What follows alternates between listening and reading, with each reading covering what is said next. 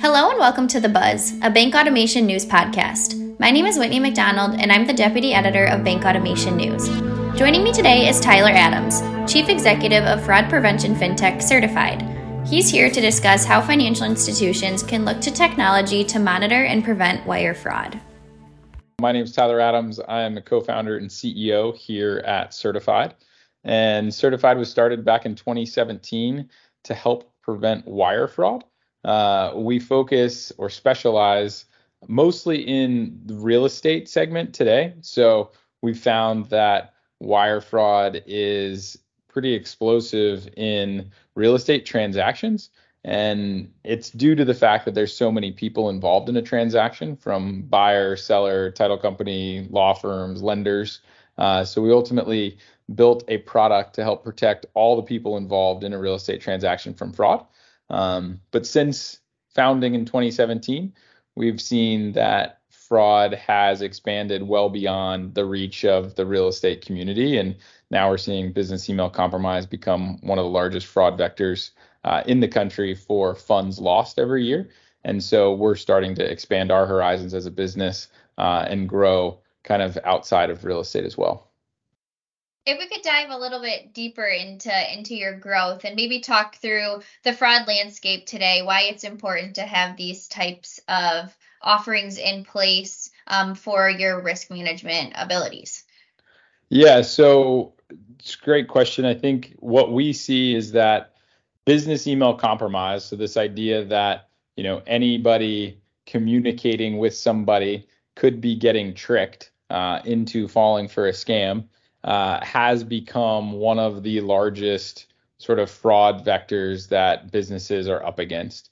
And one of the things that's really hard about it is that they are preying on trust.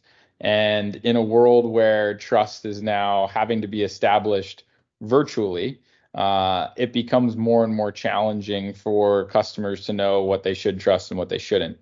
And one of the reasons why solutions like ours in the market are important is because traditional best practices are no longer good enough in the virtual world. And in addition to that, insurance and insurance carriers that used to protect against some of these things like cyber insurance or even E&O coverage are finding that their policies have gaps, or that they're deciding, hey, we can't insure these particular instances.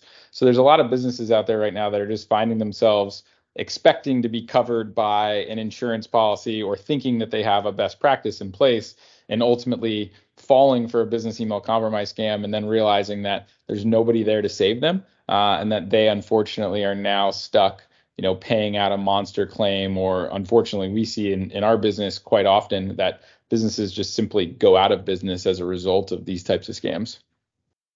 Now, speaking of these scams and a rise in the fraud that we've seen, especially since the collapse of SVB, folks switching their deposits, switching bank accounts, maybe you can talk through the importance, especially today, and what you're seeing, especially as fraudsters saw some opportunity post SVB. Yeah. So, when we started this business in 2017, it felt like everyone thought we were crazy. It was like, this fraud will never happen. I don't know what you're talking about. We haven't seen it.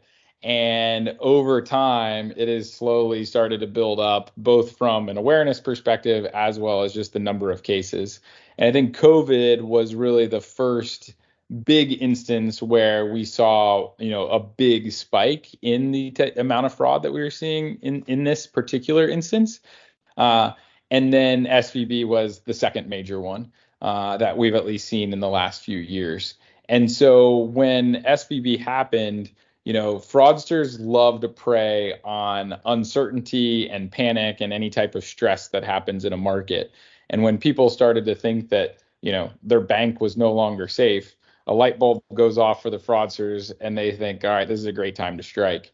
And so we know from our data that we saw a rise. I think we reported recently that like 18% increase in fraud attempts amongst our customer base during sort of that period of uncertainty where people were saying, all right, well, if SVB collapsed, well, my regional bank might be next. I'm going to change bank accounts and move to JP Morgan Chase. Well, now I need to inform everyone who has either received a payment from me or sent me a payment that my bank information is different. Well, the fraudsters saw that and thought, well, if legitimate companies are changing their bank instructions, well, we can pose as those companies changing to our bank instructions. And so people started receiving by way of email and other forms of communication, quote unquote, fake updates to bank account information where they were posing as what would be a trusted party. And beyond that, like 18% that we had quoted previously, I think three things that stand out to us. One, we have a fraud recovery services division at Certified. So we have software that helps prevent you from ever falling victim, but we also have a team where if you have fallen victim to a crime, we'll jump in and try to support you and try to help freeze bank accounts and get your money back. We have a strategic relationship with the United States Secret Service that we lean on to support in those efforts. And April was our highest month ever. So April of 2023, we had $5.5 million in losses reported. And another area that we see is payoffs. So specifically in the real estate world, a mortgage payoff is a heavily coveted sort of payment because of the size of the payment.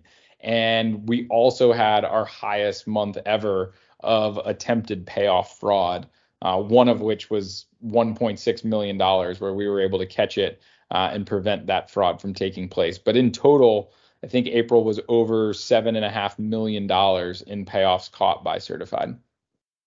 Maybe we could get into how the technology works a little bit, talking Sure. through the automated verification service and how that all works to stop this fraud.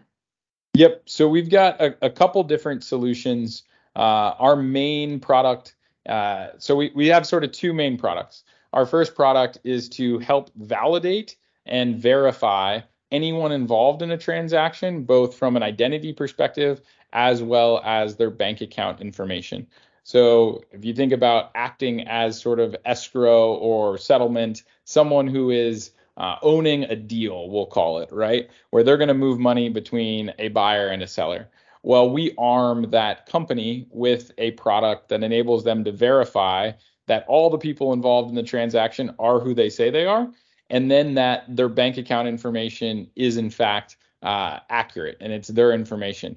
And then what we do is we wrap that all in $1 million insurance policy. So what we say is if you use Certified to verify and validate anybody involved in a transaction, and we return back to you a secured by Certified status, then we will also insure that money that's going to move between those parties.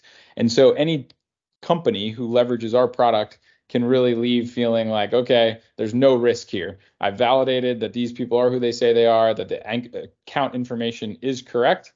And if anything goes wrong, Certified's on the hook and they're taking that risk. So we really filled a void that other products don't offer, and those insurance products that I mentioned no longer are supporting. So it's enabled us to find a real niche in the market and give these folks a real opportunity of not falling victim to this type of scam. And then our second product, we started working on this just a year and a half ago. And this solution is more geared towards the payoff side of things. So, again, from a real estate transaction perspective, you're typically dealing with businesses or individuals who are conducting the transfer of funds.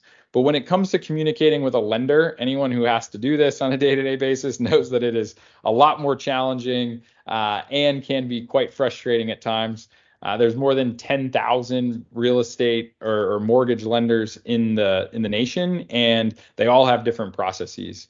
So what we have done is we've created a machine learning algorithm, and we've created a product that enables us to help verify and validate in real time whether or not a payoff is going to be whether or not a payoff is safe and secure or has potential to be defrauded.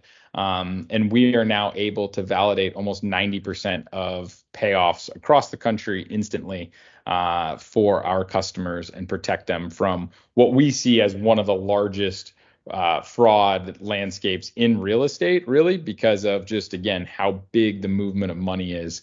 Fraudsters are always looking for a quick win, and that is certainly one of them that they can get if you're not prepared.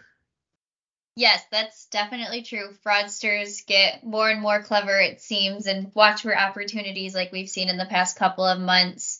Um, of course, with the technology in mind and what Certified offers. But taking a step back, wondering if you could offer some takeaways or things to watch for that our audience could really take away from what their bank client should be watching for. Of course, having technology in place is great and monitoring is great, but the hope is to really avoid fraud at all costs. So, what are some things or red flags that could really be you could be watching for? Yeah, we get asked this a lot because I think that although there's tons, I went to RSA last week or the week before, and it's like there are countless number of vendors out there and people trying to solve these problems and say, hey, use this technology or that technology. And yes, by implementing a technology like Certified, can you greatly reduce your risk of falling to these frauds? Absolutely.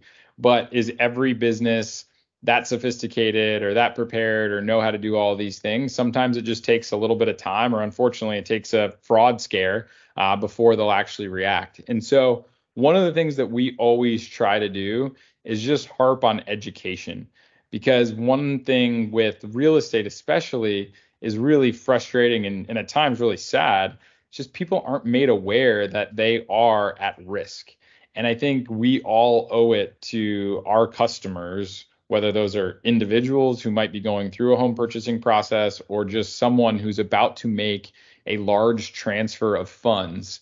And for your banking customers, I've started to see it in my banking software where they just start to warn you. I've gotten emails in the mail. I've gotten emails. I've gotten literally mail sent to my house. Sometimes pop-ups, warning me that fraud is on the rise. And I think it's really that we should all be doing more of, because we have so many instances where people have called us after falling victim to a fraud and just saying, hey, I really wish someone would have just told me that there was a real risk here. And the truth is that anyone who's moving large sums of money electronically are officially at risk, and they should take this as a warning, and we should all do a better job of really harping on that and just letting them know, because I think if you're aware, or at least you've been educated, your senses will be heightened. You'll be looking out for what it could look like. Now we can get more technical with that to say, check out to see where every single email is coming from. Make sure that email domains are legitimate. Don't click on links that could potentially be phishing. We can go all the way through that, and everyone's heard all those things, but I think it just starts with the most basic thing, which is just to let people know that there is now a high risk of, somebody trying to divert your payment.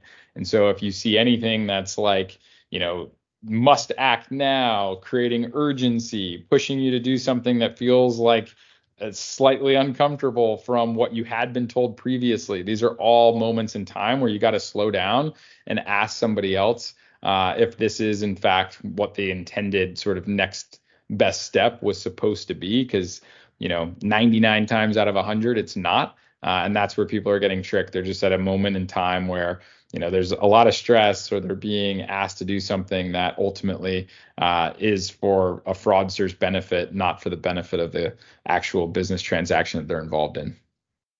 Yeah, I mean, it's interesting that you mentioned the just taking a way step back away from the technology and just communicating that you are at risk, and just making it clear, and hearing that that's what you're hearing as well, that gosh, I wish I would have known that I was at risk.